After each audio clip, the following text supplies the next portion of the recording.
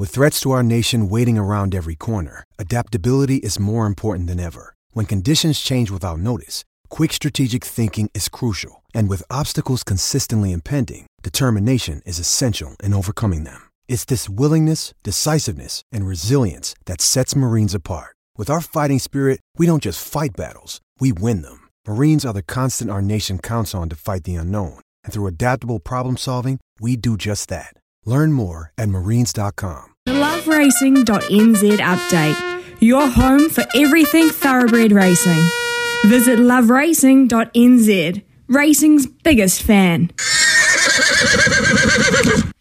Well, it was an emotionally draining weekend on the sport and racing front for many reasons. For one person in particular, they would have won $10 million as they hatched the Mega Millions and the Everest Mega Millions. So I assume that their weekend ended on a bit of an ecstasy high.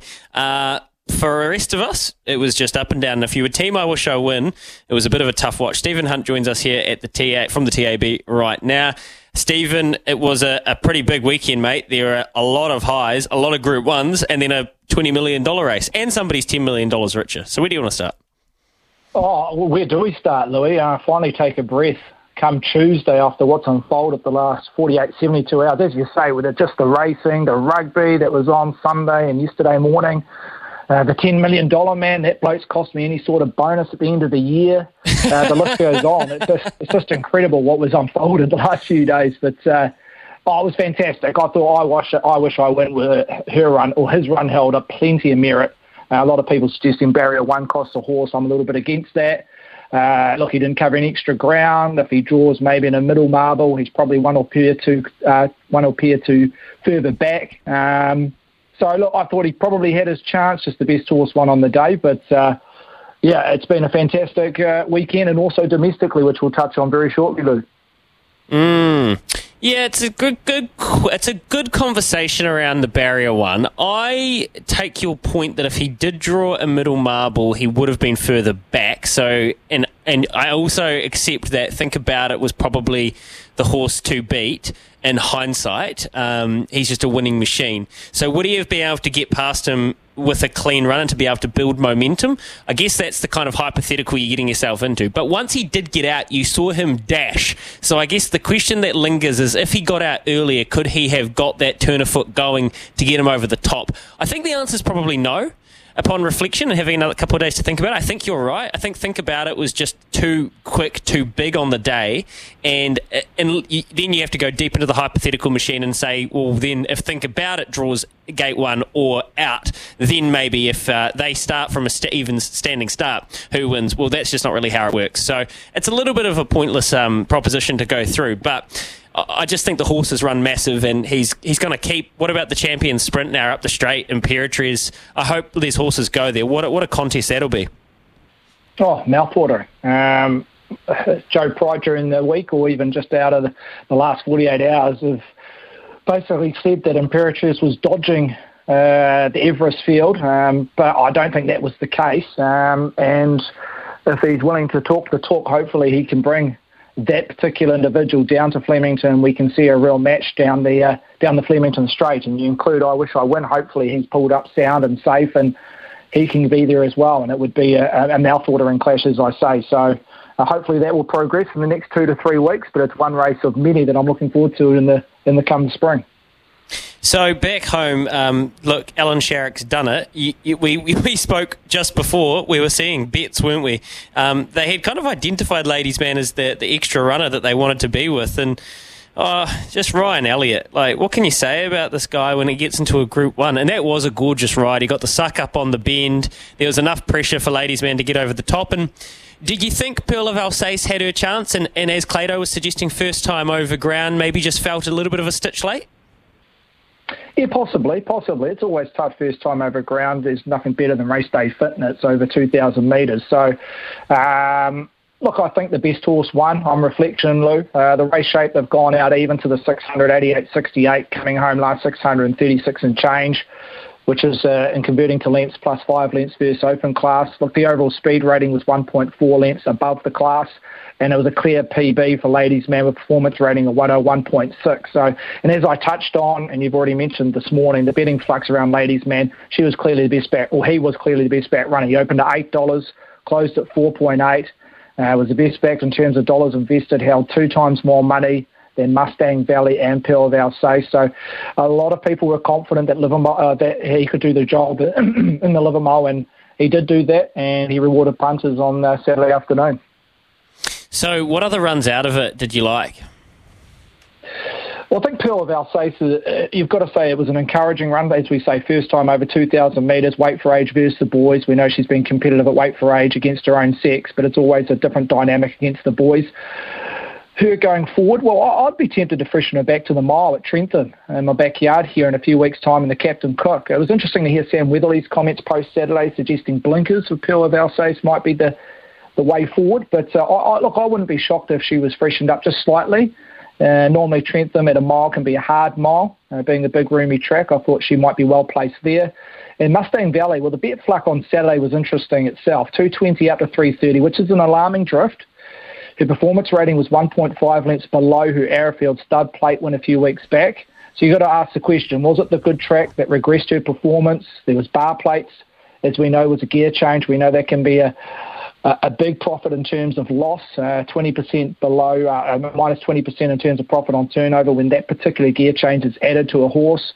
So, look, does she go over to Australia? We know Melbourne and Sydney, it's playing fairly dry. It's a hot and warm spring thus far over across the Tasman. So, and domestically here, the weather's starting to heat up as well. So do they just turn her out, bring her back in the autumn? Those are questions Andrew's got to ask himself. It's a really good point, and the weather patterns are, it's not like it was last year where she got over there and she got to be able to run on a couple of wet tracks and put in some good performances. Right now, as we speak, the track side has the replay of the Livermore on. The thing that I love is all of the favoured runners got nice runs into it. There's no hard luck stories. It was a very even race, and as I say, Ryan Elliott just got that beautiful suck into it on the back of Aromatic on the bend, and the way he let down, I'm very excited. And you know, Alan's stranger things have happened than Alan taking a Z to Australia to win a big race, right? If anyone was going to do it. Well, look, he's doing it on behalf of the connections. The owners wanted to map this plan out, working back 12 months ago, and he's done the right thing right up to now. It's up to the horse now. Hopefully the horse can make the field, and there's no dramas there about trying to position him into a race and go left field in terms of a preparation between now and the first Tuesday in November. From all accounts, they want to run in the Lexus on Derby Day, 48 hours before the Melbourne Cup. And they don't really want to screw him down to be winning that race, so they've got a little bit left in the tank come the first Tuesday. So, look, I think there's second declarations today. They'll know better placed this afternoon where the horse sits in order of entry. But hopefully it all pans out beautifully for the horse. Because when you're targeting a race like that and you're up against the best of the best, in particular the high European stayers, you want everything to work in your favour. Yeah, and it's not going to be conventional because it isn't. But I would like to think he's in that field. Wait for Age Group 1 winner here in October in New Zealand. Here is a question for you. Adam I Am. Philip Brown, he has got another one out the gate, and he is a gorgeous-looking Almanzor. He's got a big, beautiful stride on him, and I can only imagine he did some pretty nice things to the clock. Well, to the eye, it looks pretty decent. I see that he's second favourite in the Karaka Million 4-year-old, the new race, the Elston Park Aotearoa Classic, it's called, behind Legato. So, gee whiz, to be some sort of connections like Philip Brown.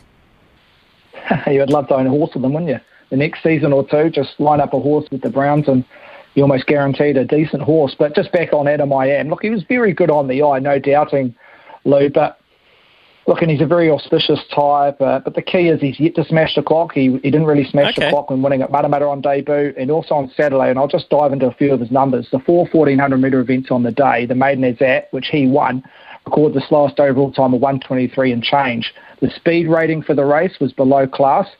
Less than length, so no real knock there. But in terms of comparable to what he produced in his maiden performance, he produced on Saturday. So there's no real significant improvement from what he did at Matamata to what he did at Hastings. Saying that, the positives, he's yet to really be tested. You look at the winning margins, he won on debut by, I think, roughly 5 lengths. He won on Saturday by more than 2 lengths, so he's yet to be tested. And when a horse can be tested, they can go into another gear, which we'll probably see from Adam IM, and that's maybe why he's restricted and smashing the clock. And I think a key factor that a lot of people just look over at times is the SP, the starting profile. Now, Adam IM started deep into the red on debut, and then also at Hastings in a strong main as that race. He went from 280 on opening, backed into the red to $1.90. Now, to get those significant firms around a horse, there's a couple of factors, but one of them is the pros. And the pros would be identifying this horse and backing them. And they've got a lot of decent algorithms and machinery to identify a horse that could be well above average. And to move that significant in a big race day at Hastings on Saturday against a reasonable field, $2.80 into $1.80 is speaking volumes. Hey, Stephen, we'll finish on this one. We've got about a minute. Now, Star of Justice at the Ashburton yesterday, she did her thing. I could not believe, speaking of markets and prices, I could not believe the price she got to, because I think they were always suspicious of Viva Vienna at that trip, and that would make me more suspicious, obviously, going to a mile for the 1,000 guineas, where I think Star of Justice being a Justify, watching what they're doing. I don't know if you saw City of Troy over the weekend around the world. You'd have to think that she is very much part of this 1,000 guineas makeup. Absolutely. I think there's more questions than answers that unfolded around the 1,000 guineas on the weekend with Molly Bloom, etc., but we won't get into her individually. But just back on Star of Justice, really good win. I'm not totally surprised she eased so much on the back of her debut win. It rated horribly and was 10 lengths inferior to what Viva Vienna produced on the same day in the Canterbury Belt. So just down to numbers, which we do see the result and the reason for significant firms and drifts. That was probably the main factor around Star of Justice doubling her original price. But look, as you're right, you're bang on. She's by Justified. She should eat up the mile at Riccarton. Where the question mark, Viva Vienna, will she get the mile? That's questions that needs to be answered by punters looking forward. But look, she's definitely in the conversation. Where's her price? She was $14 prior to her victory yesterday. Star of Justice, she's $8. You've got Luberon, Molly Bloom, $5 each of two, and Penda Bell, Shanti Lace, a couple of those horses we should see this Saturday. So hopefully we get some more answers this Saturday rather than last. Beautiful stuff. Stephen Hunt, TAB, he's the big bookie there, and he does a wonderful job giving us some numbers and transparency on a Tuesday, reflecting, lit back on a massive weekend of racing. David at Blackpool, is it good enough that Rotorua was cancelled halfway through the card? You say, no, I mean, of course it's not, David. It's very frustrating. Ashburton, sympathies because the wind, and they managed to reschedule that nice and quick. So I'll have a look and see if we can find out what they're doing with the rest of that Rotorua meet for you, David, and let you know before the end of the show. But we are 7 minutes away from 11. We'll keep moving. Back with more after this.